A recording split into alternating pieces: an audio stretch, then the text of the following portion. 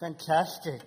Thank you so much, Harvest. It is really good to be here and to be part of what God is doing with you. It's great to start off our 2017 in such an amazing church. Just love the story of this wonderful family, just seeing what God does when community in church does what it's supposed to do. And Katja and I are so excited to be joining this community. We're really trusting God that our partnership together will produce much fruit, not only in Harvest, but in the city and in this nation. We really want to come and be a part of you. We want to be part of what God's doing. We want to be part of community, not only to give, but to receive in terms of spiritual oversight and wisdom. And so it's very exciting for us to partner with you. For those of you who don't know anything about what Katja and I do, we get to travel into many different nations, doing some work with lots of local churches in terms of leadership development and in terms of prophetic ministry. If you are a guest visiting here and you've never heard that phrase, prophetic ministry, really what we want to do is what everyone should be doing, and that is to reveal the heart of God and His purposes for His people. And we get to do that and have seen God do some incredible things in the nations. And we're really excited about 2017 because I think Jehovah Sneaky, I know that's not in the Bible, but Jehovah Sneaky is going to surprise us with some good stuff. I'm going to say amen to that point myself. If you can, why don't you turn in your Bibles to John chapter 1. As George said, I'm going to be doing a two-part session today. I want to start off this morning talking about the person of the Holy Spirit and how He impacts our life. And tonight I want to talk about the power of the Holy Spirit. And I'm believing in, particularly for tonight's meeting, that there will be incredible demonstration of what God can do in and through us. And I believe God's going to heal people. I believe God's going to meet with people. For those of you who've never had an encounter with the person of the Holy Spirit, I believe this morning and tonight God's going to invite you into that encounter so that you would live a life that is more than ordinary, because that's what we're called to do. And so I'm, as you can hear, very excited about that. And I'd encourage you to come with expectation if you are coming tonight. And even this morning, just really be expecting for God to meet with you, because He is so kind. He's the kindest person I know. And I believe God wants to meet with us in His kindness. John chapter 1, I'm also going to flip over to Romans chapter 8. So if you can get your fingers ready and moving through the pages of your Bible, that'll be great, or through your iPad or iPhone. John chapter 1 and verse 29. The next day he saw Jesus coming toward him and said, "Behold, the Lamb of God who takes away the sin of the world. This is He of whom I said, after me comes a man who ranks before me, because He was before me. I myself did not know Him, but for this purpose I came, baptizing with water, that He might be revealed to Israel." And John bore witness. "I saw the Spirit descend from heaven like a dove, and it remained on Him. I myself did not know Him, but He who sent me to baptize with water said to me, He on whom you see the Spirit descend and remain, this is He who baptizes with the Holy Spirit. And I have seen and I have borne witness that this is the Son of God." If you can flip over to Romans chapter 8 and verse 14. "For all who are led by the Spirit of God are the sons of God. For you did not receive the spirit of slavery to fall back into fear, but you have received the spirit of adoption as sons, by whom we cry, Abba, Father." The Spirit himself bears witness with our spirit that we are the children of God. Father, I ask you this morning that you would help me communicate truth, that there would be an incredible sense of revelation and encounter, even as your word is being preached. I pray, God, that you would come and tell us who we really are in you. In Jesus' name, amen. One of the things I love about particularly this Gospel of John, where we've spoken about Jesus' baptism, is that if you understand some of the dynamic in the day, you'll understand that in Israel, there was a sense of growing expectation that God was about to raise up a Messiah. And when you read Luke's gospel, you actually see the phrase that all of Israel was in expectation. They were sensing something was moving. They were sensing something was shifting. And they were sensing that the Messiah, and whenever you hear the word Messiah in a Hebrew understanding, it's not just someone who's going to save us, but actually someone who's going to come and make those things which are wrong right again. It's an expectation of the one on whom God's presence would rest. In fact, the word Messiah comes from a Hebrew word called charisma, which means to smear. It means to be covered. And they were expecting this one who would be covered, who would be smeared, who would be full of the person of the Spirit. When you read throughout Isaiah, the prophetic cry of the prophet of Isaiah is to see this Messiah be raised up, the one who would lift the heavy yoke of oppression from Israel's back, the one who would take off the burdens that people were carrying, the one who would set the prisoner free, the one who would come and heal the brokenhearted. That's what they were expecting. They were expecting a Messiah who would come and turn everything upside down the way God always intended it to be. They were expecting this Messiah to come and establish a new government, a new way of being the people of God.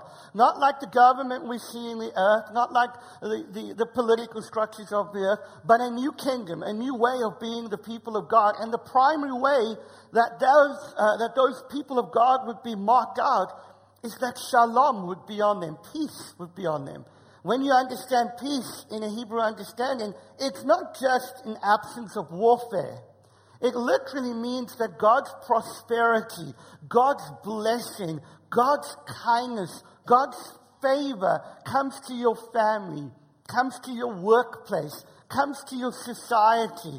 It starts to rectify everything that's going wrong in society. There's no more racism when the government of peace is established. There's no more human trafficking when the government of peace is established. Your family relationships are in order and find their rhythm and their flow of grace in Him when peace is established.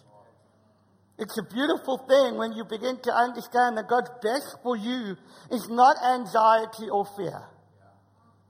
God's best for you is His government of peace. That's how God intends to rule. God is not some dictator who wants to smite you because you've done something wrong. On the contrary, He is a God of peace who rules through shalom, through the coming of His kingdom, reestablishing the way we do life. And this is what they were expecting. They were expecting the one who would proclaim and announce the year of Jubilee. You know, very often in the beginning of the year, I get emails, as I've done this year, asking me for the word of the Lord for the year. What is God saying for 2017? Well, I want to encourage you that Jesus is our Jubilee. There's never a year that we ever have to go by without experiencing some measure of His favor and jubilee in our lives. That is a very good word, so I'm going to say amen. You see, when Jesus quotes in the book of Luke this famous verse out of Isaiah, the Spirit of the Sovereign Lord is upon me, because He has anointed me to preach good news to the poor. And He'll carry on talking about that same verse, to bind up the broken heart, to set at liberty those who are oppressed. And then He says, to proclaim the favorable year of our Lord. And He stops right there. But if you read the verse in its original context, you'll see that the next verse that comes after that in Isaiah chapter, I think around about 61, is to declare the day of the vengeance of the Lord. I'm so happy that in the new covenant, the vengeance of God has been satisfied by dealing with sin on the cross, so that when Jesus announces His messiahship by saying, the Spirit of the Lord is upon me, because He's anointed me to proclaim the year of the Lord's favor, He ends it right there with the full stop. Because when you understand who He is, you enter into an eternal jubilee. God's so kind. And John sees Jesus walking to him. And if you read all of the gospel accounts, and I really encourage you to make sure that you're reading through Scripture, in terms of comparing what the Gospels are saying, because they often help you get a fuller picture of what's happening. As Jesus walks to him, he sees the Lamb of God. In fact, in one Gospel, he says, "Behold the Lamb of God who takes away the sin of the world." And what happens in that moment is Jesus gets baptized, and the Bible says, and I love Luke's context, I think it's Luke or Mark, it says that the heavens were literally torn open. There's been a holy anticipation for that moment on the Father's behalf to tear open heaven so that he can pour out his Spirit upon his Son. And the Bible says that the Spirit rested and remained on him. In Isaiah chapter 11, the Bible says that the Messiah will have the Spirit rest and remain. You see, up until that point, all of Israel had only ever experienced the person of the Holy Spirit as a force or a power. They only ever experienced him in terms of a momentary empowerment, a momentary encounter, and then he lifted off of them. And then it was only a select few that got to experience the Holy Spirit. A prophet, a priest, a king, and just for fun, a donkey. And that was it. Those were the only people who got to, people and one animal, who got to enjoy the Holy Spirit. And what happens in this moment has such a massive cosmic and profound impact. Because for the first time since Adam and Eve fell, we see the Holy Spirit rest and remain on human flesh. You see, Jesus is clothed in human flesh. And when he gets baptized in that moment, the Holy Spirit connects with that human flesh. And I love what happens. The Father says, "This is my Son, in whom I'm well pleased." What's beautiful about that is that up until that point, Jesus had done nothing significant for God. He hadn't healed the sick. He hadn't done anything. He hadn't raised the dead. He pretty much was just a carpenter doing some work. And the Father says, "This is my Son in whom I'm well pleased." I'm so glad that God's pleasure in us is not determined by our ability to be good or to be a lawkeeper. God's pleasure in us is simply because he created us. Man alive, that is exciting. I'll just let that settle for a moment. You see, there is nothing that you could ever do or ever not do that could ever reverse his delight and pleasure in you. Jesus loves you, the Father loves you, and he takes pleasure in you. And I love this moment where the Father says, "I take pleasure in my Son." And the Holy Spirit comes upon him and rests on him and empowers him. And the next moment we start to see Jesus in a very different light. He starts to heal the sick. He turns water into wine. He does extreme miracles wherever he goes. Every funeral he goes to becomes a non-event, including his own. Something dramatically happens when the person of the Holy Spirit collides with human flesh. And a dynamic of power breaks out. And I love, John the Baptist says to him, when he comes to him, "I need to be baptized by you." And Jesus says, in order that it might be fulfilled, it is fitting for you to baptize me. And a little bit later in Matthew chapter 11, Jesus says, "He who is least in the kingdom is greater than John the Baptist." And one of the reasons I believe that is so is because John the Baptist never had the privilege of entering into an encounter and the indwelling presence of the Holy Spirit the way every single believer does. You see, he didn't get the baptism of the Holy Spirit that he prophesied about. He didn't get to enter into Jesus' baptism. And the joy is that for every single person who is a believer here today, your life is marked by the person of the Holy Spirit. You see, you cannot be saved without the work of the Holy Spirit. You see, sometimes we misunderstand the person of the Holy Spirit as some kind of ghost out there that we have to wait for this particular moment in a church meeting where suddenly he pounces on you and you just have wonderful sensations and warm, gooey feelings. No. He's a person. And he's the one who draws you into an encounter with the Father. He's the one who shows you the way to Jesus. And it's a beautiful picture because for many of us, we live without enjoying the overflow of the person of the Holy Spirit because we only ever expect him to be a force of empowerment in our life. When actually he's a person and he wants to relate to you. One of the beautiful things is that Jesus gets baptized and the authenticating mark that this is the Son of God. How does John say, I know that this is the Son of God? Because the Spirit rested and remained. And here's the outrageous truth, friends. Romans says that the Holy Spirit authenticates our sonship by confirming to us that we are God's sons. And if we are God's sons, we get to call him Abba, Father. The same authenticating mark that sets Jesus apart as the Son of God is the same authenticating mark that sets us apart as the sons of God. The only difference is Jesus was begotten of the Father and we are adopted by the Father. Brothers and sisters, do you realize what this means?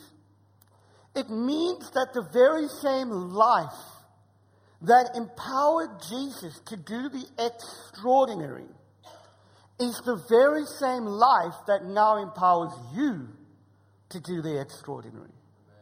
You see, brothers and sisters, miracles, signs and wonders, living in a life of abundance in the person of the Holy Spirit is not an optional extra. It's the way God always intended it for us as a community of the Spirit to live. Golly gosh. And for many of us, we live a life less than extraordinary because we've never ever understood that the Holy Spirit dwells within us. Do you know, I no longer am waiting for the Holy Spirit to come upon me because he now dwells within me. That word, rest, we're talking about resting and remaining. It's a particular word in the Aramaic, in the Gospels there, and it means to tabernacle. And one commentator puts it this way, it means to move in and make himself comfortable. The Holy Spirit wants to move in to your life and make himself comfortable. You see, he wants to lead you. He wants to guide you. And when you do a very simple study of the person of the Holy Spirit in the New Testament, you'll realize that the Holy Spirit's main job is not to make you do more, but to help you be more. You see, very often we only ever see the Holy Spirit in terms of empowerment for mission. And so we say, Holy Spirit, won't you fill me so I can do more for you?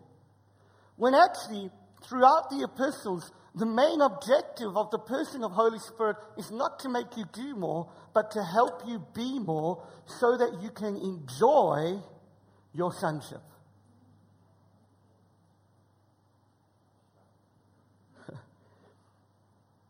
Friends, when you begin to hang out with the person of the Holy Spirit, who is the representation of God on the earth today. Remember when Jesus went, he said, I'm going to send my Spirit. He's going to be, I mean, it's just brilliant. I'm so glad God is much more clever than I am. He goes, I mean, if you were one of the disciples hanging out with Jesus, miracles, signs, and wonders every day for 3 years, I mean, some of the most outrageous things you've ever seen. And then he goes, okay, guys, I'm leaving you. I mean, at that point, I'm thinking, oh my gosh, what am I going to do with my social media account? Because I can't even advertise about all these miracles. I'm hanging out with this cool guy. But what Jesus does in that point is he says, but I'm going to send one who is like me.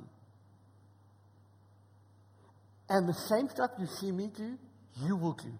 He just totally revolutionizes their life and says, in a moment, you're going to receive someone who's going to take you much further than I've ever been. And suddenly the works and the person of Jesus goes viral across the Middle East, and everything is turned upside down through 12 men who got filled with the person of the Holy Spirit.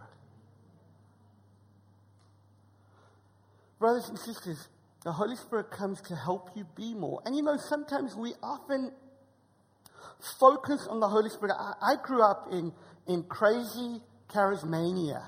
I grew up in a crazy charismatic church where we were really focused on doing right and making sure you fulfilled all the rules and the regulations. And if you didn't do right, you better watch out because the Holy Spirit's going to come and get you. And I remember thinking to myself, I used to vacillate between two experiences of the Holy Spirit. Back in my day, Casper the Friendly Ghost was still around. And so sometimes I kind of think, is he like the friendly ghost Casper that I've been reading my comic books about? Or sometimes I've been thinking, oh my gosh, if he finds out what I'm going to do, he's going to smite me.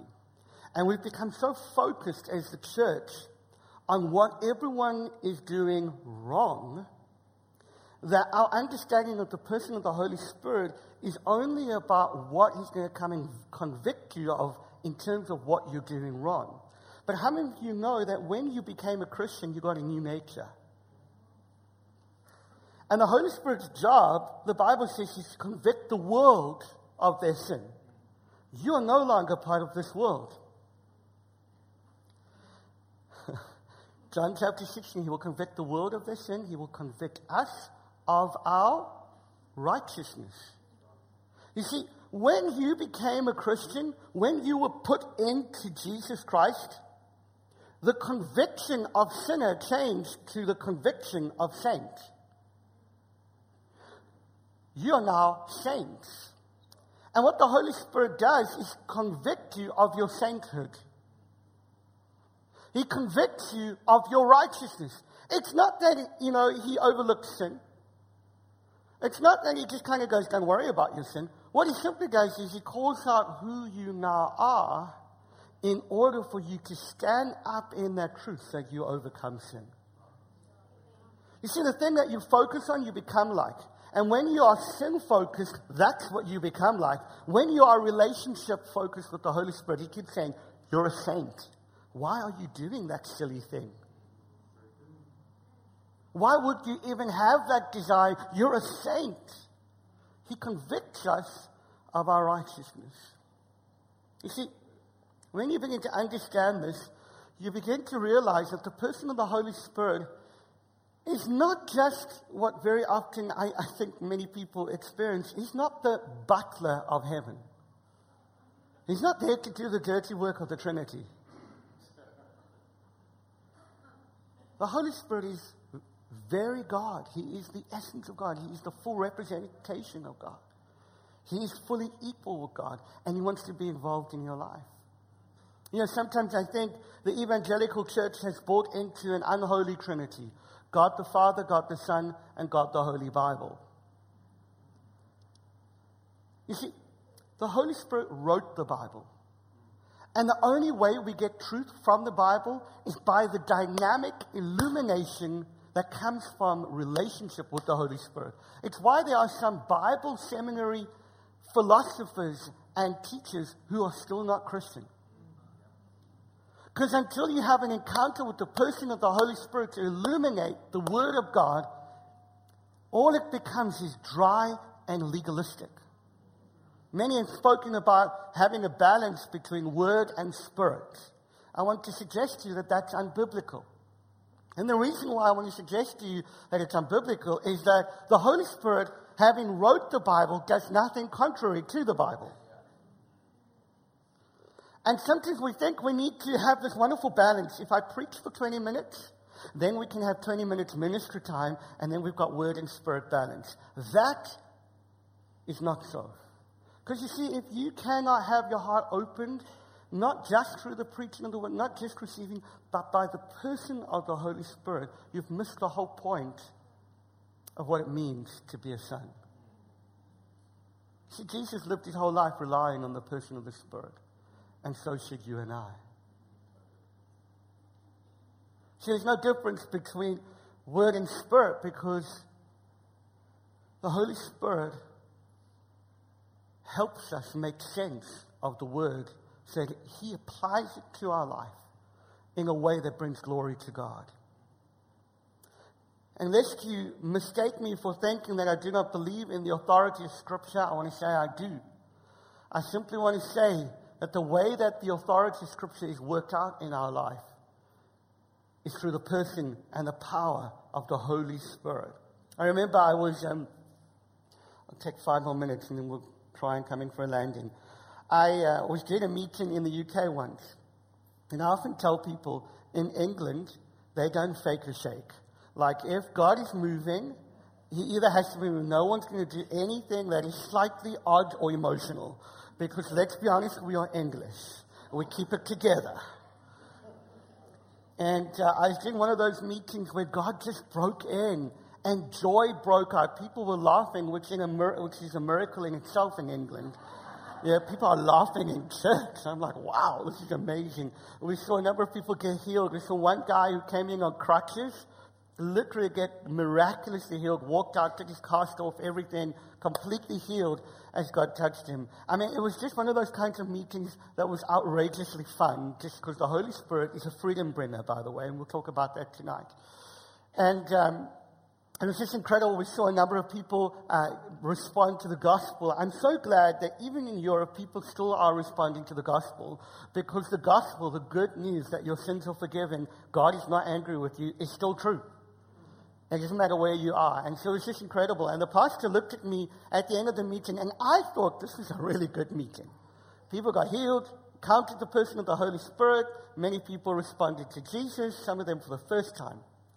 And this guy said to me, the pastor said to me, Julian, my problem with you is that you place too much emphasis on the Holy Spirit.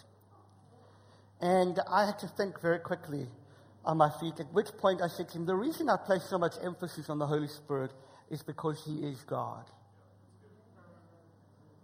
He is God. And I want to encourage you to start your morning off by saying, good morning, Holy Spirit. You see, friends, the Holy Spirit wants to be involved in your life. He wants to lead you. He wants to guide you. Do you know that the Holy Spirit is an expert on everything? He's all-knowing. And so in your business deal, when you just don't have a cooking clue what to do, the Holy Spirit wants to invade that space right there and then. Because you see, the Holy Spirit does not mind invading secular spaces. He does not mind invading places that don't look religious and churchified. Do you know a moment when you're parenting your 1-year-old son and you have no cooking clue what to do because he's been screaming for 20 minutes? The Holy Spirit wants to invade right then. Do you know that moment when you're thinking, I just don't know how I'm going to resolve this issue of unforgiveness in my heart? The Holy Spirit wants to invade right there. You see, the Holy Spirit's not afraid to invade your space.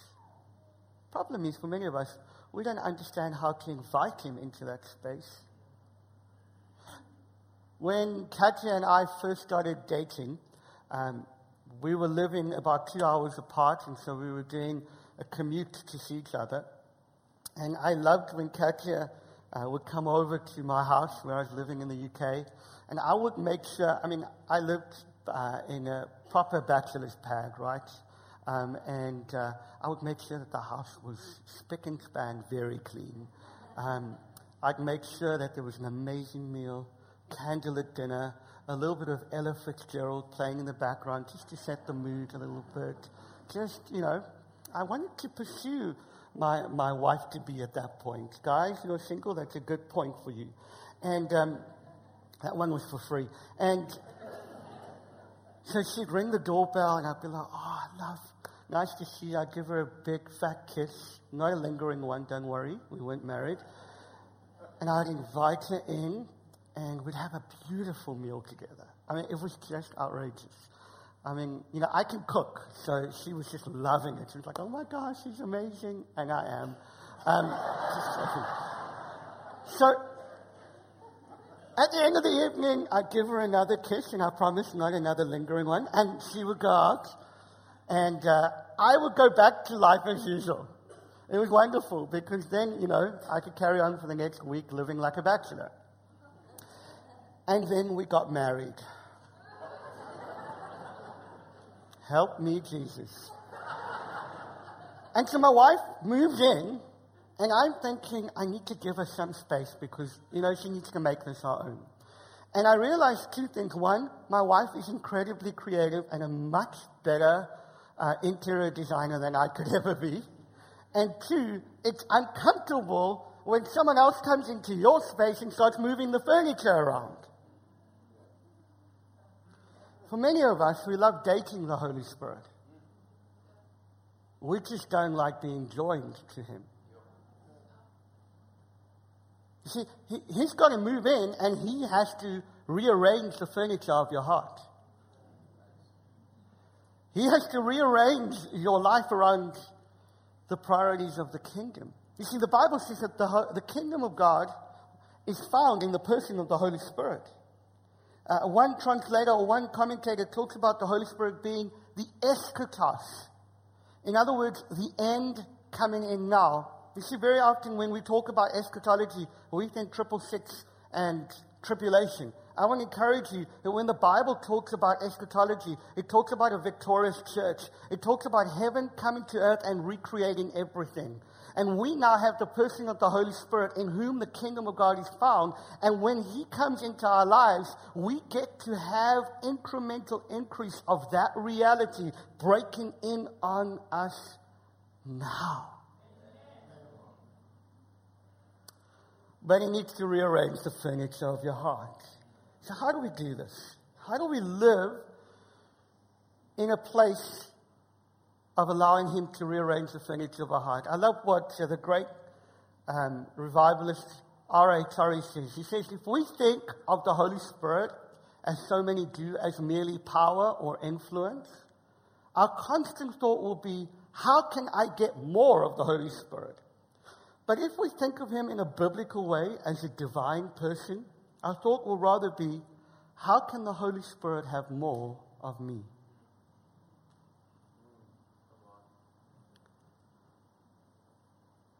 I want the Holy Spirit to fully possess me. That's the only Spirit I want possessing me. I'm His possession. He bought me with a great price. And so I want the flow to be unobstructed. The Bible says that you have a river that flows from your innermost being. Do you know, in that moment when Jesus was talking about that, He was talking about a river that flows from the throne. In other words, the throne of God is established in you. So the life of God now flows from you wherever you are. That's what it means to be full of the Holy Spirit. How do we enjoy this? Well, how many of you remember the story of the prodigal son, as it were? Remember, we did a whole series in this church on that. I prefer, as I think George mentioned this, the prodigal father is probably a better way of describing that, because actually the only person, prodigal means lavish, the only person that's lavish in that story is the father. He's incredibly kind. And there's a beautiful scene. Luke writes that. Luke is the gospel writer there. And Luke also writes the book of Acts. They kind of follow one another. And I love what happens in this, because as the son is approaching the father, you remember that story. He's gone away for a long time. He comes back. He's walking towards his home again, and the father sees him from afar off. I love this picture. The Bible says the father got up and he ran towards the son. And the Bible says he fell on him and kissed him. In fact, in the original, it meant he kept on kissing. He just went, mwah, mwah, mwah, mwah, mwah. And mwah, mwah, mwah. I mean, just like a complete overflow of affection towards his son. And I love that. In my culture, I get that, because in my culture, my dad, when I see him, gives me a fat kiss on the lips. And he says, welcome home, son. Now, if another man at the airport walked up to me and gave me a fat kiss on the lips, I would karate kick him in the head. Because no one else gets the privilege of kissing me on the lips other than my wife and my dad, and my mum. That's it. That's the only lips that get to touch this. You see, my dad kissing me on the lips is a sign of his affection to me, his love to me, and my sonship to him. Luke says that the Father runs to him, falls on the Son, kisses him. And the beautiful thing is that in the book of Acts, Luke uses that particular phrase. It's the only time it is used, this phrase, he fell on them. He uses it in the book of Acts, talking about when the Holy Spirit fell on his disciples. You see, the Holy Spirit is the kiss of the Father to you. And the way we learn to enjoy the overflow of the Spirit, the way we learn to live a life like Jesus lived, is by learning to respond to the Father's affection and kisses. Some of you guys need to learn how to receive affection from your Father. His affection is not stern. His discipline is not harsh. He's not angry. He's not judgmental, because all of the judgment that was needed to deal with sin, the Bible says, was fully, completely dealt with at the cross. So you can approach your Heavenly Father with complete confidence and receive His affection and His kindness. See, we're going to have to learn how to rearrange our hearts. And so, Holy Spirit, just come. Make me aware of who I am as a son again. And you'll start to let Him kiss you. Do you know the incredible thing is that one of the words for worship in the Bible means to kiss. And I've found that when we respond to the Holy Spirit in the context of worship, when we, as it were, kiss Him back, there's something beautiful that happens in that moment, where there's this divine exchange of His nature at work in our life for all of the stuff that we've been dealing with, all of the rubbish we've been focusing on, and He begins to refocus our attention. It's why this church has to be and wants to be a church that's first and foremost presence-shaped before we are purpose-driven. Because it's the Holy Spirit who leads us. The second thing that's just so simple in terms of living in the person of the Holy Spirit and walking in friendship with Him is very simply learning to be more aware of His presence than anything else around us. I love the picture here. The Bible says that a dove descended from heaven, rested and remained on Him. Now, I don't know what you would do, but if you had a dove resting on you that you did not want to fly away, you would be more aware of how you serve that dove than anything else around you. And I want to suggest to you that the Holy Spirit is the most inconvenient person you will ever meet. Because He wants to inconvenience you with His love. He wants to inconvenience you with His power. He wants to inconvenience you with who He is. And so He's often going to break into your day, into the moments when you're really busy, saying, hey, why don't you worship for a moment? Why don't you love me for a moment? When you're in the context of a boardroom and suddenly you sense He's nudging and He's leading, and we'll talk about this tonight, and you kind of go, okay, I probably need to do this right now. And as you lean into that, it bears incredible fruit. He wants to invade every area of your life. And I want to encourage you that we have to learn to be aware of His presence. When I was 3 or 4 years old, probably towards my end of my third year, I got filled with the Holy Spirit, and I received a prayer language called the gift of tongues. And I've been speaking in that wonderful gift since I was 4 years old at least. And I love that. It helps me understand God. It helps me pray to God. It helps me grow my spiritual muscles. The Bible says that when you pray in the gift of tongues, it builds you up. And I want to encourage you, very often as Christians, we see that moment of being filled with the Holy Spirit as a once-off thing. But literally, to be filled with the Holy Spirit, to enjoy the person of the Holy Spirit, to allow the river to flow, should not be a once-off thing. It should be a daily, moment-by-moment thing.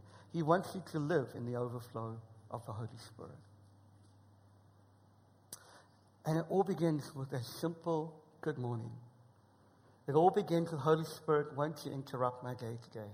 You see, the incredible thing that I found about the Holy Spirit is that He's also the most patient person that I know. Because He'll wait and wait and wait until you invite Him. If you want a life that lives in an overflow of the supernatural, you need to understand that the same Holy Spirit that rested upon Jesus now rests upon you. That the same Holy Spirit that empowered the life of Jesus now empowers you. That the way we know we are the sons of God is that we are consistently and daily being led by His Spirit. And that His affection is for you. He loves you so very much. And He wants to encounter you daily. And I know for some of you, you might be saying, but Julian, where's the 5 points on how to know the Holy Spirit more? Well, I don't have 5 points on how to know my wife more. I can't work it out yet. But what I do know is the more time I spend with her, the more I love her. And the more time you waste on the Holy Spirit, the more you'll fall in love with Him. I just want to say this. Many people often say to me, who do I pray to? Jesus, God, Holy Spirit, how does it work? The reality is they all perfectly represent each other. And wherever you pray, they'll bring a revelation of the other because they all prefer one another. That's how Trinity works. So you don't need to worry. But He wants to invite you into a relationship with Him. Won't you stand?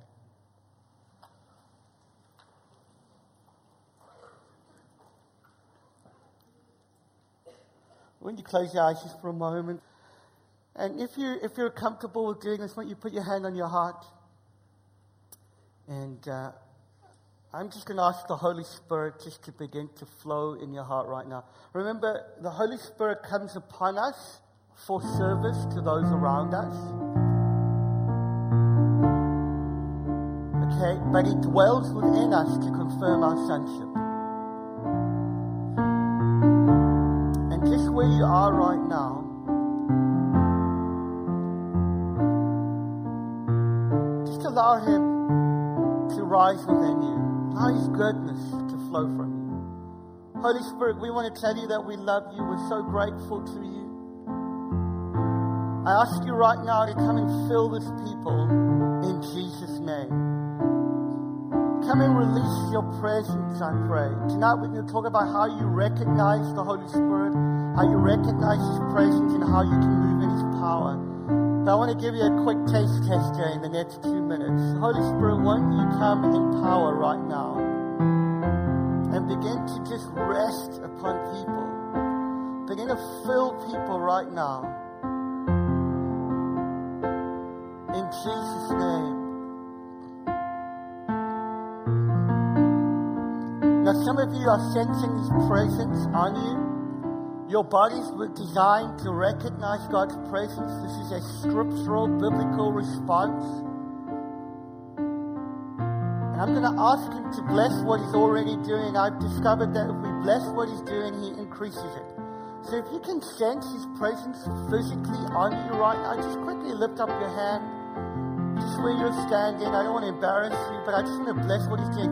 As you're lifting up your hand right now, I'm going to ask Holy Spirit just to bless what He's doing. Holy Spirit, won't you increase that right now? Won't you bless what you're doing? We're so grateful for what you are doing. And I ask you to increase that right now. If you're not feeling anything, that's okay too. Because it's not about simply what we feel, but who we know. And God, I pray that you will begin to bless many people in Jesus' name. Would you begin to fill people's hearts, minds with truth. Touch your people in Jesus' name. More of you, God. God, would you have more of us? Holy Spirit, would you have more of us? Now, just as you're standing, I wonder if you would invite the Holy Spirit to come and rearrange the furniture of your heart. Just come and say, hey, you got a key to all the rooms. You can go to whichever one you want. Even those ones that have kept closed from many people for a long time. Allow him to invade that right now.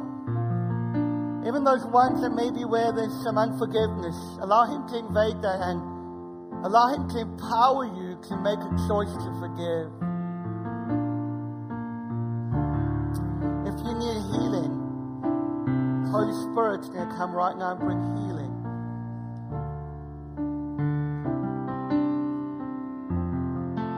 And so, Father, we thank you for your goodness. We thank you for your kindness. And I ask you that we would live in the awareness and the joy and delight of being pursued by the wonderful Holy Spirit. Holy Spirit, would you please make us so aware of your presence? You don't need this, but we give you permission to inconvenience our lives. That in all that we do, it will first be rooted in the cry that you bring to our hearts, Abba, Father. In Jesus' name. Amen and amen. Just before you go, I felt like there are 4 people here with various illnesses. The first thing I felt is just somebody here who's had a long-term sports injury. I think it's your left knee that's caused incredible pain. You've had a long-term sports injury. I believe Jesus wants to heal that.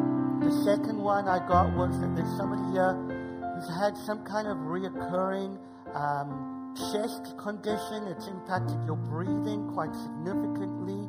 I actually think you're probably in my left. Over here. If you just quickly lift up your hand, like a reoccurring breathing. There's someone over here. I think there's someone on this section over here too. If it's you, won't you quickly just wave your hand? Is that person? You've had a reoccurring condition. Okay, we're going to pray for you. I do think there's someone in this section too. And then thirdly, I feel like there's somebody here who's had a condition with their inner ear that's caused like a vertigo or an imbalance problem. If that's you, we'd love to pray with you. And then lastly, fourthly, the other thing I saw was somebody who's been having reoccurring bouts of insomnia. It's not that you've had it for a long time, but you've been able to sleep at times, but suddenly you've had insomnia that's impacting you. I believe Jesus wants to heal you. Those 4 people, I'd love to pray with you and believe God for a breakthrough with you. So if you would come out, that would be wonderful. God bless you. Have a great week.